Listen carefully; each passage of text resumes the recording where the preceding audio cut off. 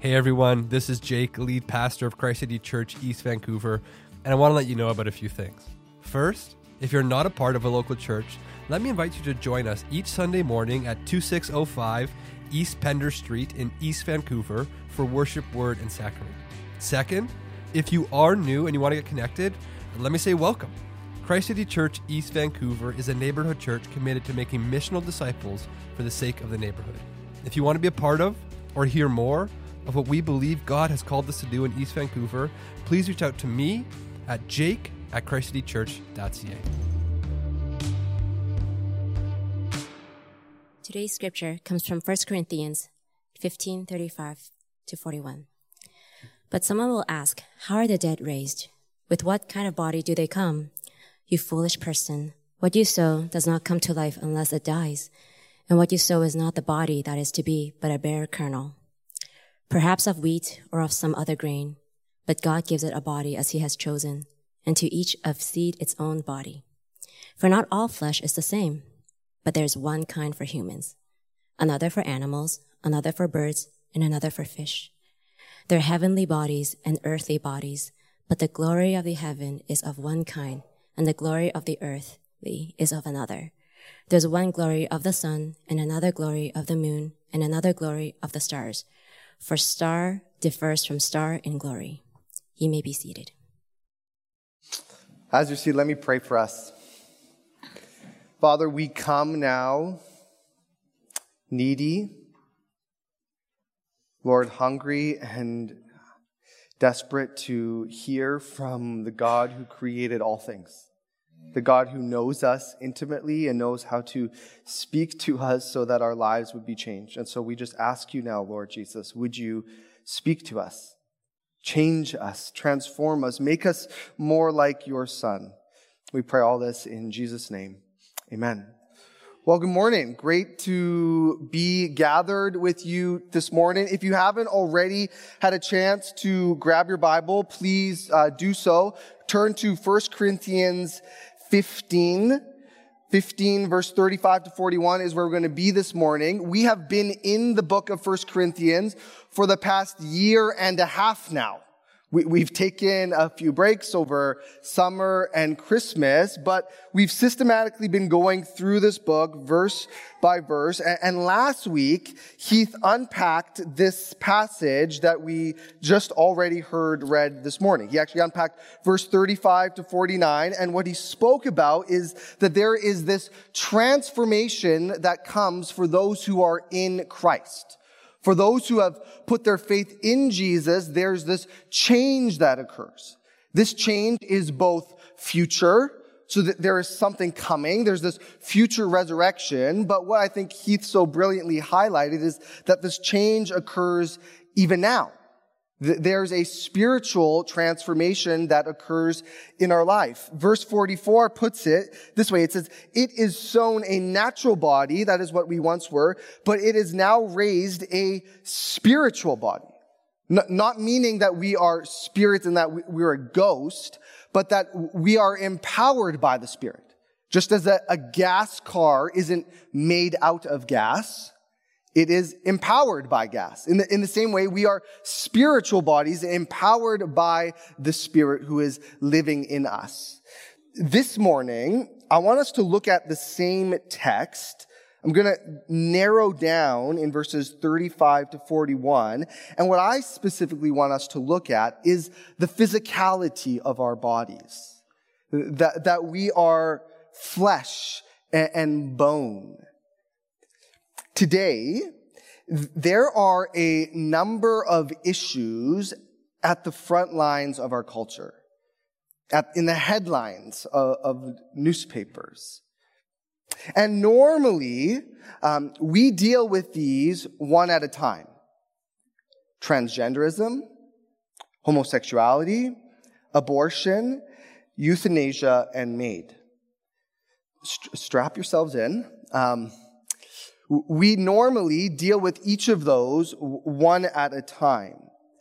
However, I actually believe that there is some underlying foundation to all of those issues in our society. There's some common theme that runs through each of those questions that we've been forced to wrestle with and figure out and find out where we stand. And I believe that underlying thread is the body. The body. How we view those issues depends largely on how we view the body.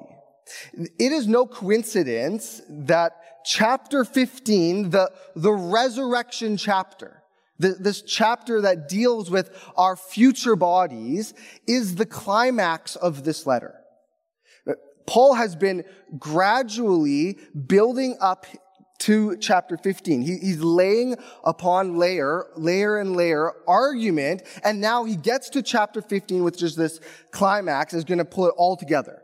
Chapter 15 is in many ways the keystone of this entire book, right? You know what a keystone is, right? So you build an arch from both ends, and at the center, that center stone is the keystone. If you remove that one stone, the whole structure crumbles. In the same way, if you mistake, if we misunderstand our body, the nature of our being as embodied creatures, all of Paul's argument on how we should live, who we are, who God is, completely falls apart. So my aim this morning is to help us see the proper dignity and value of our human body. I have 2 points this morning. First, our body is not nothing. It's not the greatest English, but you'll get it in a second. Our body is not nothing. And secondly, our body is not everything. Firstly, our body is not nothing. Look at verse 35. Someone will ask, how are the dead raised? With what kind of body do they come? These questions are the same. They're just different ways of phrasing the same question, which is, what type of body are we going to have? Okay, we're going to be resurrected. What type of body are we going to have? And look at Paul's response. He says in verse 36, you foolish person. Now, that is a very strong answer if this was a sincere question. But it's not. This question, what type of body are we going to have at the resurrection, is not a question made out of sincerity or genuine interest. It's actually these individuals mocking this idea. This was a joke to them. This was them sarcastically laughing at the idea that we would be resurrected physical beings. You see, there was this pervasive idea in the first century, which is called Gnosticism. Please don't tune out. I know you heard philosophy, first century, that has nothing to do with me. Please listen. This applies very much to us today. The idea of Gnosticism is that the body and the self are two separate identities. The body and the self are separate identities. Gnostic cosmology said that there were multiple levels of spiritual beings. There's this hierarchy of the gods. And it was the lowest level God, which is actually a evil sub-deity, that created the world. And therefore, matter, the material world, that which we touch and see, is actually evil. No self-respecting God, they believed, would actually get their hands dirty and meddle in the muck of matter. And so there was a pun at the time. Soma Sema. Soma meaning body, Sema meaning tomb. Our bodies are a tomb, they thought. And the idea and the hope of salvation was to free yourself from that tomb. Your body was a prison, and salvation means you got out. And Paul says, that's foolish. You foolish person. That doesn't accord with reality, Paul says. He says this, verse 38. But God gives it a body as he has chosen. and to each kind of seed its own body. Verse 39, for not all flesh is the same, but there is one kind for humans, another kind for animals, another for birds, and another for fish. Paul here is retracing the steps of creation. He's going backwards. He's rewinding the order in which God created the world. And he said, look, God created lots of different kinds of fish. God's created lots of different kinds of crawling creatures, walking creatures. He created lots of different kinds of birds in the sky. And finally, the pinnacle of creation is humanity. He says this, Genesis 2:7, this is the creation account. Then the Lord God formed the man of dust from the ground and breathed into his nostrils the breath of life. And the man became a living creature. You can just leave that scripture on the screen behind me for a second. Notice a few things. There's actually another pun in this section. In Hebrew, we get the words Adam for man or humanity and Adamah for ground. It's not body and tomb, it's man and earth. Notice, secondly, how Adam is made. God here, the order is very interesting here. God does not first make a soul and then scrounge around looking for something to put that soul into. You notice that? Adam doesn't exist apart from his body. God actually first creates matter, he creates the form, and then he breathes life into that being. One theologian puts it this way. He says, according to the Bible, someone is an animated body, not an incarnated soul. We are animated bodies, not incarnated souls. Carl Trueman, he says this, there is no I behind or before the body. There is no us that exists independently of our flesh and that is then randomly assigned to the bodies we have. Our bodies are an integral part of who we are. And I do not occupy my body as I might occupy a house or a spacesuit or a deck chair at the beach. On the contrary, it is an integral part of me, inseparable from who I am. We are embodied creatures. God makes this thing on day one, he says it's good. God makes this thing on day two and says it's good. He makes this and says it's good. He makes this and says it's good. It's good, it's good, it's good. 5 times it's good. And then he creates humanity and he says, this is very good. Because this is now made in my image. You have dignity and worth because your body has dignity and worth. Today, as I said earlier, this Gnostic worldview persists. I actually believe it's the dominant view in our world. This separation of person and mind. Or person and mind, and body and physical. Person and body. It's the body which has very little value in our society, and the mind or the person which has great value and meaning. Hence, abortion, euthanasia, and transgenderism. Here we go. Previously,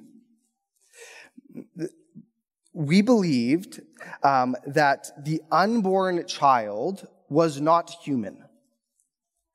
Previously, it was scientifically held that the unborn child was just a potential life, a clump of cells and tissues. Today, that argument is changed. Today, due to medical advances in genetics and medical imagery, we accept that the preborn baby is human. Almost all bioethicists agree life begins at conception. And yet, we do not believe that unborn child is worthy of protection. Our society believes, please hear this, that being human is not enough. Being human, which they say that is not mean it is worthy of dignity and respect.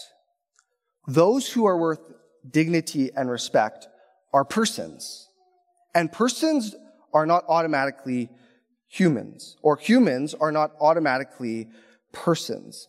See, personhood theory says this. This is our culture's theory, that you need to have a certain level of self-awareness. There needs to be a certain level of cognitive function and autonomy to truly be a person.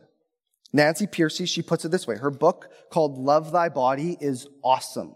You should buy it and read it.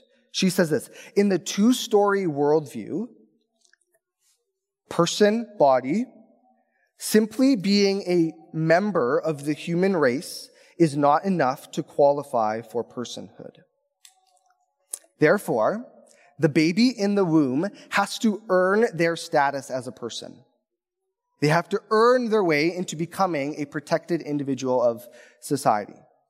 Now, compare that with Christianity, which says all humans are persons. We are integrated psychophysical beings who have inherent worth. Now, that same logic applies to euthanasia. We've just carried the same logic forward, right? So listen again to Peter Singer. He's a Princeton ethicist. He's one of the leading ethicists in the world. He says this: the life of a human organism, he puts that in italics, begins at conception. But the life of a person, a being with some level of self-awareness, does not begin so early. And so what he goes on to say is basically to care for human beings simply because they're human is what he calls speciesism. Speciesism. It's the equivalent of racism in his mind, and it is a form of prejudice. Again, you have to reach a certain point of cognition, of self-awareness, of ability to plan for your future. And if you don't have that, then your personhood goes away. We've then carried that to people at the end of their lives. If you lose a certain level of autonomy, cognition, self-awareness, your personhood goes away.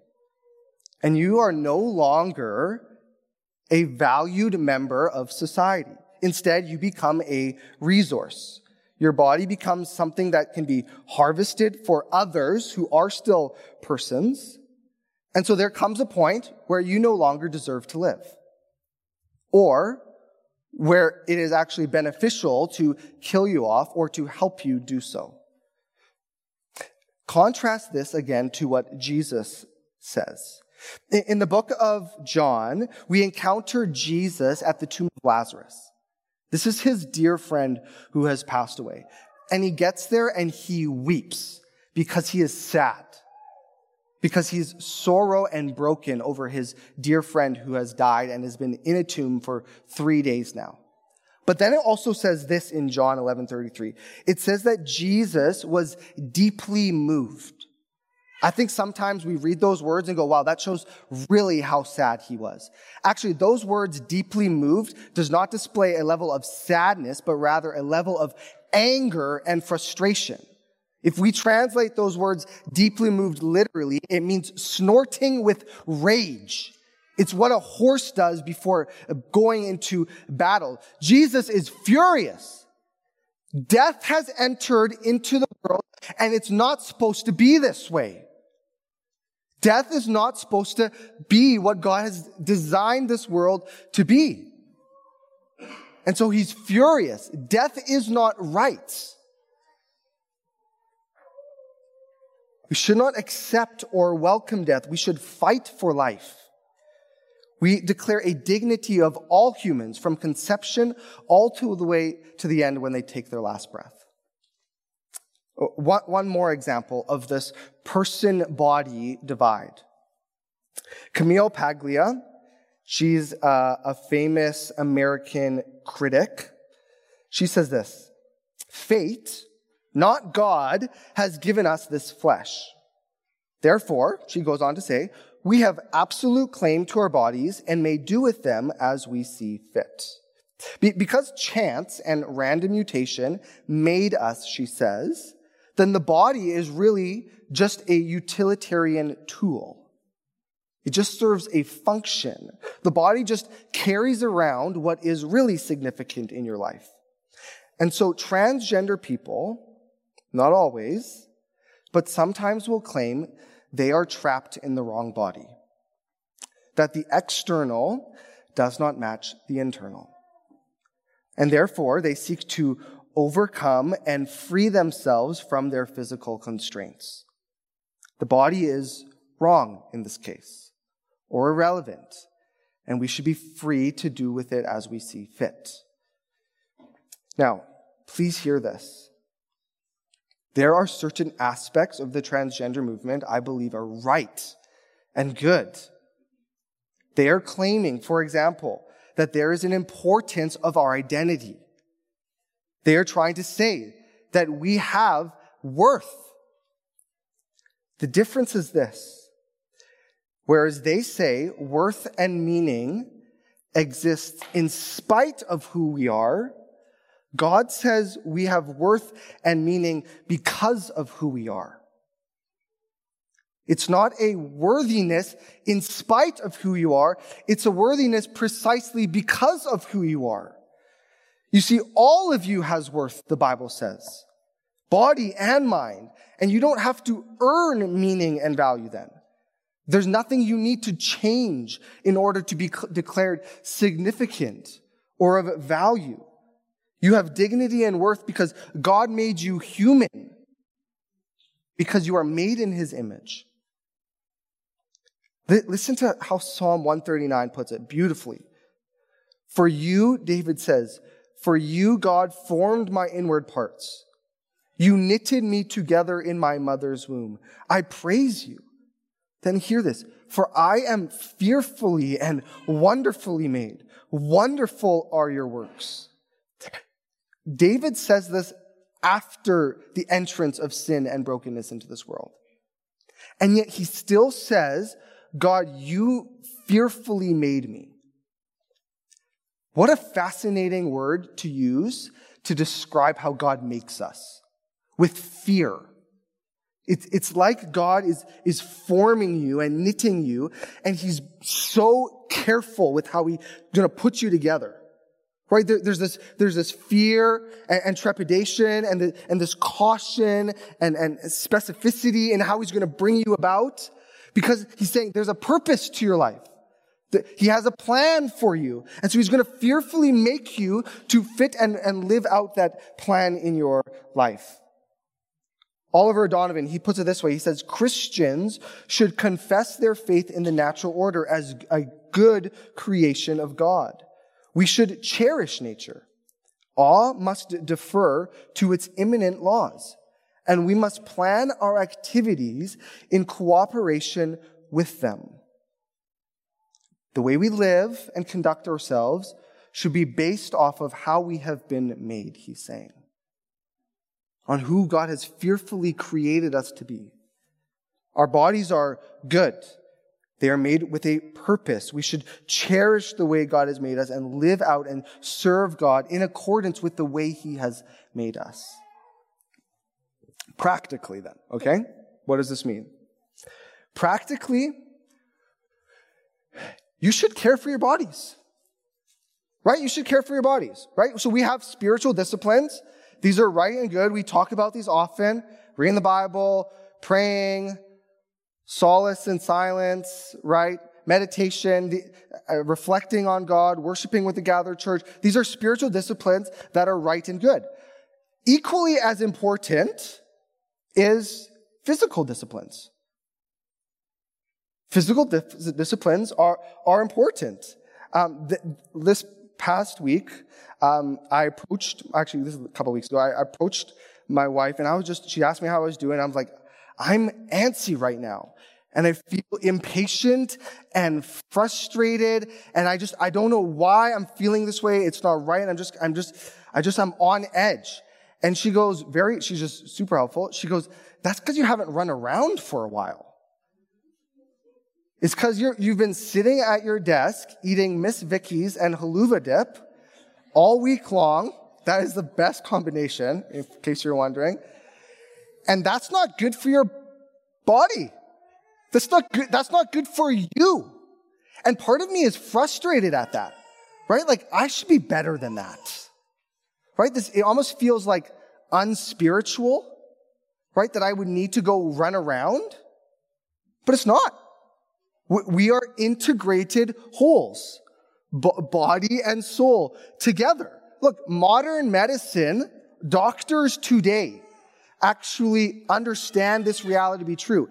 It is an acceptable practice of medicine to pray with your patient, if they're open to it, to use faith in your medical practice as a means of caring for your patient, because they understand for some reason the two are tied together, the physical and your spiritual.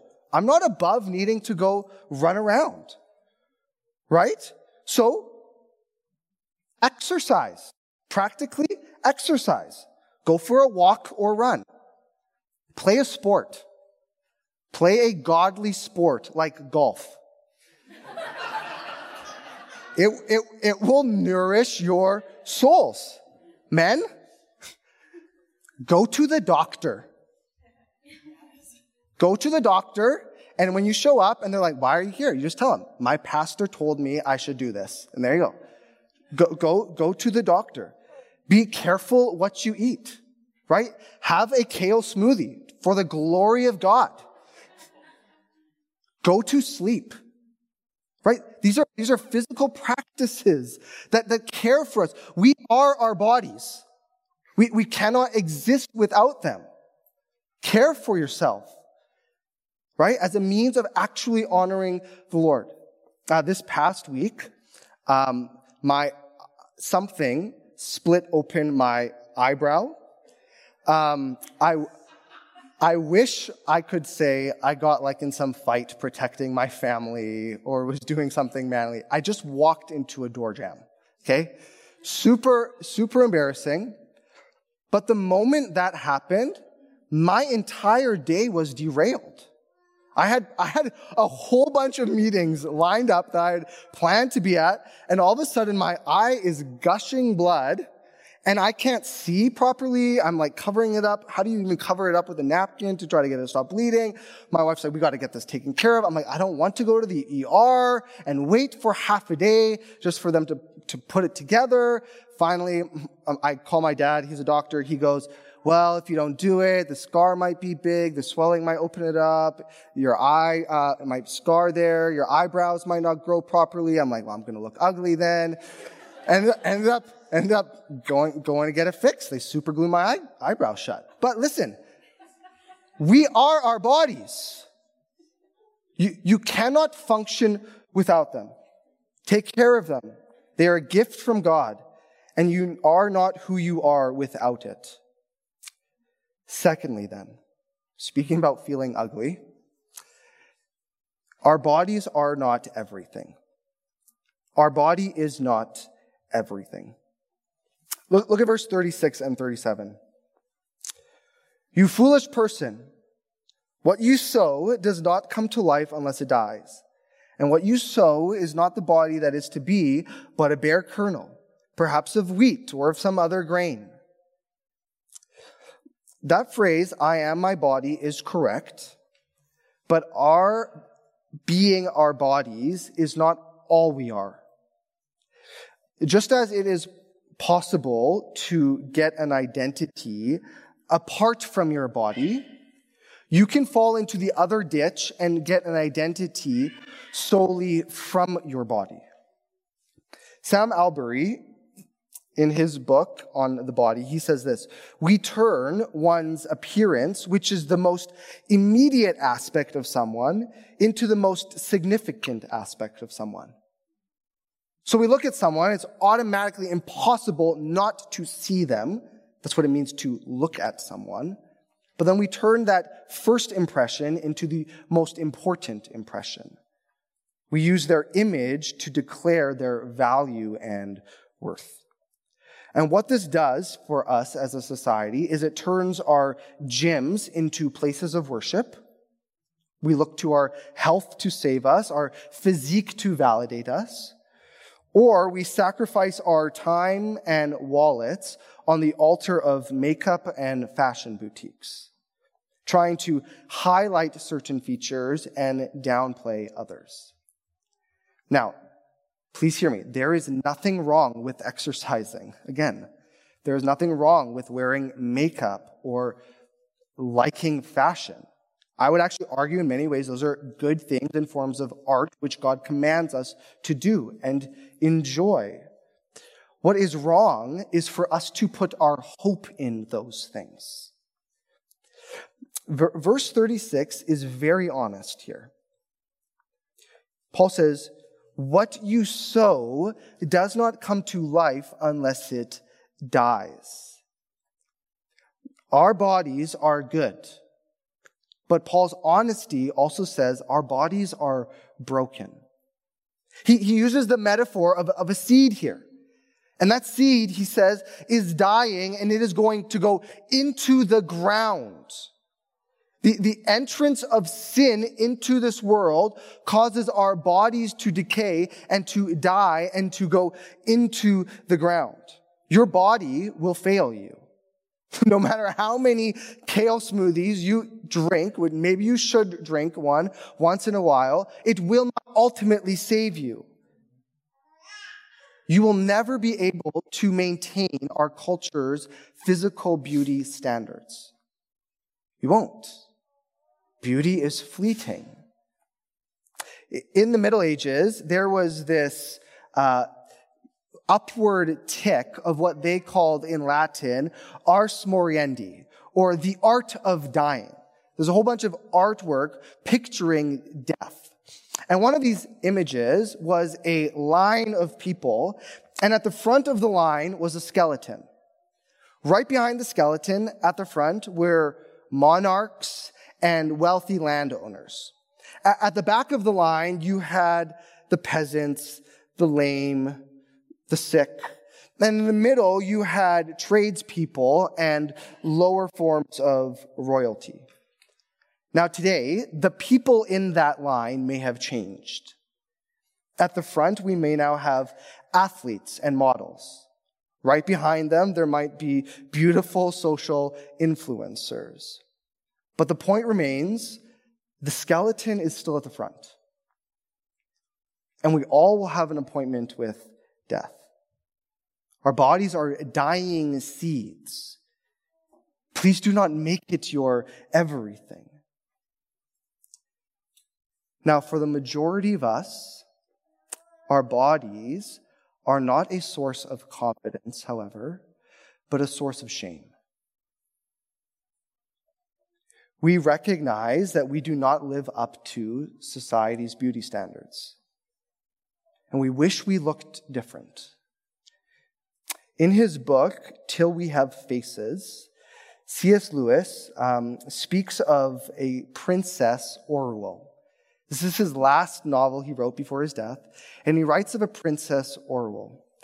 Orwell, when she was younger, was dragged by her hair by her father and made to stand in front of a mirror so that she would see just how ugly she was. When Orwell's father gets remarried, he makes her wear a veil to his wedding so that his welcomed guests would not have to look at her.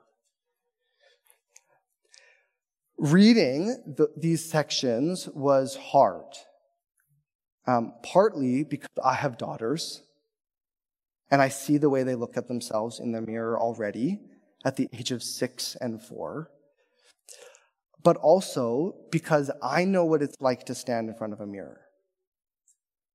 Growing up, just being very short and wishing it was different. Being skinny and scrawny and seeing myself and knowing I do not live up to what others want me to be, nevertheless what I want myself to be.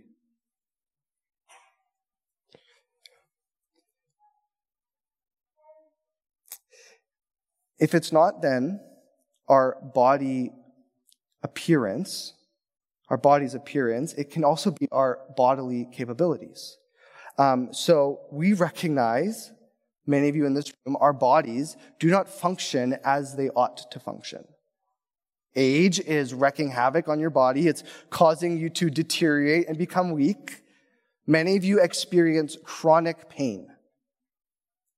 You cannot play and enjoy life as you wish you could. Some of you are going through severe mental illness. Many of us take medicine just to get through the day. Please hear this again. That is not the way it is supposed to be. Our world is broken, but it will not always be this way. See, even though verse 36 and 37 contain very honest words about the brokenness of our bodies, they also contain very hopeful words about our bodies. Again, you foolish person, what you sow does not come to life unless it dies. Yes, you are going to die, but there is a new life that springs forth from that seed, Paul says. Verse 38, God gives it a body as he has chosen, and to each kind of seed its own body. He goes on to say, verse 40, there are heavenly bodies and earthly bodies. And the glory of the heavenly is of one kind, and the glory of the earthly is of another kind. Verse 41, there is one glory of the sun, and then another glory of the moon, and another glory of the stars. For stars different from star in glory. Right now, our bodies look like stars or moons. One day, they will look like the sun. And all will be right, and our glory will be restored into all of its brilliance and splendor. Please hear this good news. Romans 8:22 and 23 says this. Paul writes, for we know that the whole creation has been groaning together in the pains of childbirth until now. And not only the creation, but we ourselves groaning, who have the first fruits of the Spirit, groan inwardly as we wait eagerly for adoption as sons, the redemption of our bodies. That is good news. God saves the body. All of you is precious to God. Earlier in 1 Corinthians, we read this, or do you not know that your body is a temple of the Holy Spirit within you, whom you have from God? You are not your own, for you are bought with a price, so glorify God in your body. Sam Albury, he says this, those words, you are not your own, you were bought with a price, said by any other human, those words are horrific. To say that you are not your own, that someone bought you, if any other human said that, that would be awful and horrific. But said by Jesus, it says the exact opposite thing. Because Jesus didn't buy you with coins or dollar bills, he bought you with his own body. The price to save your body was the very body of God's Son. The price to restore your body, to redeem your body, was the destruction of Jesus' body. The Bible says the most dignifying thing about flesh, it says that God became a man. And that God didn't distance himself like some other Gnostic deity from the material world. No, he made matter, he breathed life into matter, and then he actually became matter. Jesus took on human flesh. He was a boy, and then he grew. He went through puberty, and he matured, and then he died in our place. His body was broken beyond the point of recognition. He had thorns put into his skull. He had nails driven through his hands and feet. He felt pain, and then he was lifted onto the cross, stripped of his clothes, and hung naked for all to see him, he bearing our shame. And then the God who breathed life into Adam took his last breath and he died. The body of God's own Son for your body. That's the cost. That's how precious you are. Therefore, if your body belongs to God, your body belongs to God, as 1 Corinthians 6 said, his opinion of your body is the only one that matters. That is good news. No more shame.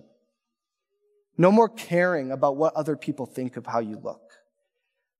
God's opinion of your body is the only opinion that matters. And he says it is very good. And I'm willing to die for this body that you have so that one day it will be a new and transformed body. Secondly, though, no matter how you feel about your body, no matter how broken your body may physically be, you can glorify God with your body right now. Your body can glorify God as it is right now in this place of history. Right? Whatever strength or weakness you have, your body can honor the one who made it and redeemed it. We have a purpose. And so, very practically again then, when we worship, use your body. Use your body in worship. Listen to these words in Nehemiah chapter 8. And Ezra opened the book. He's about to read from the Old Testament inside of all the people.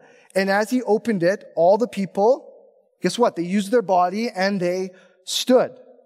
It's one of the reasons we do that here at the reading of God's word. We stand.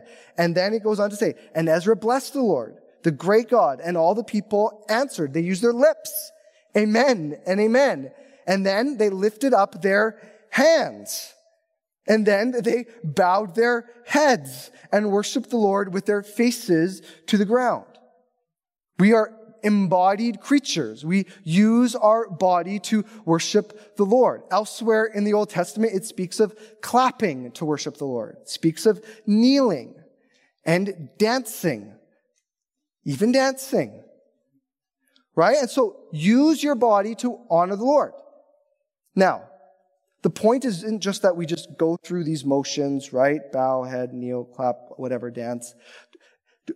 It's not just that we do those actions, but those actions actually are symbols of how we really feel, right? Our body and souls are coming into alignment. We are expressing physically, tangibly, what we internally feel.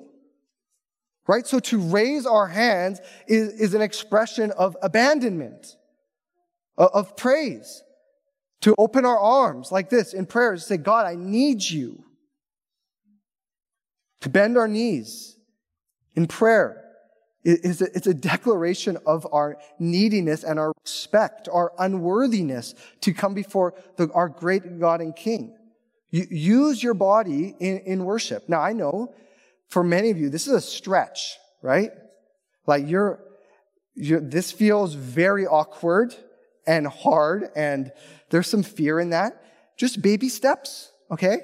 Right? So it doesn't have to be like this. It could just be a little like worshiping, right?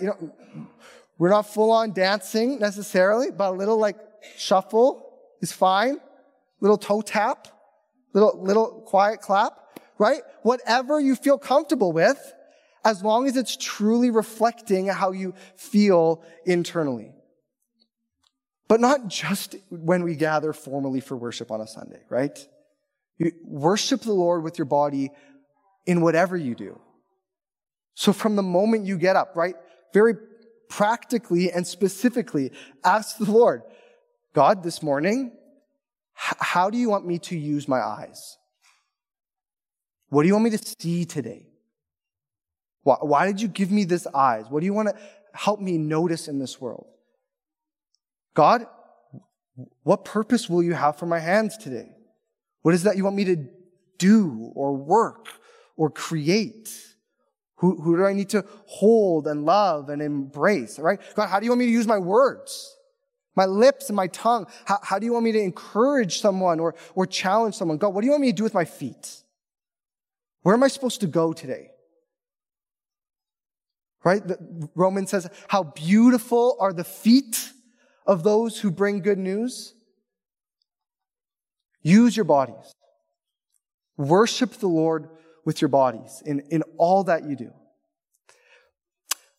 In the end of Till We Have Faces, C.S. Lewis's book, Orwell ends up, so she wears the veil her whole life. After her dad made her wear that veil at his wedding, she just decides to wear that veil moving forward. Just so entrenched in her shame. She ends up removing that veil. And she says this, it's the way we get the title of the book.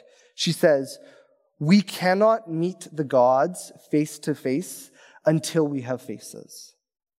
We cannot meet the gods face to face until we have faces.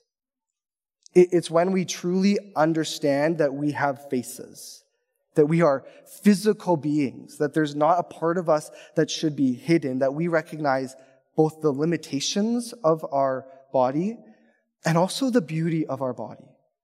And that helps us recognize the God who made us as physical, limited beings, but also beautiful beings.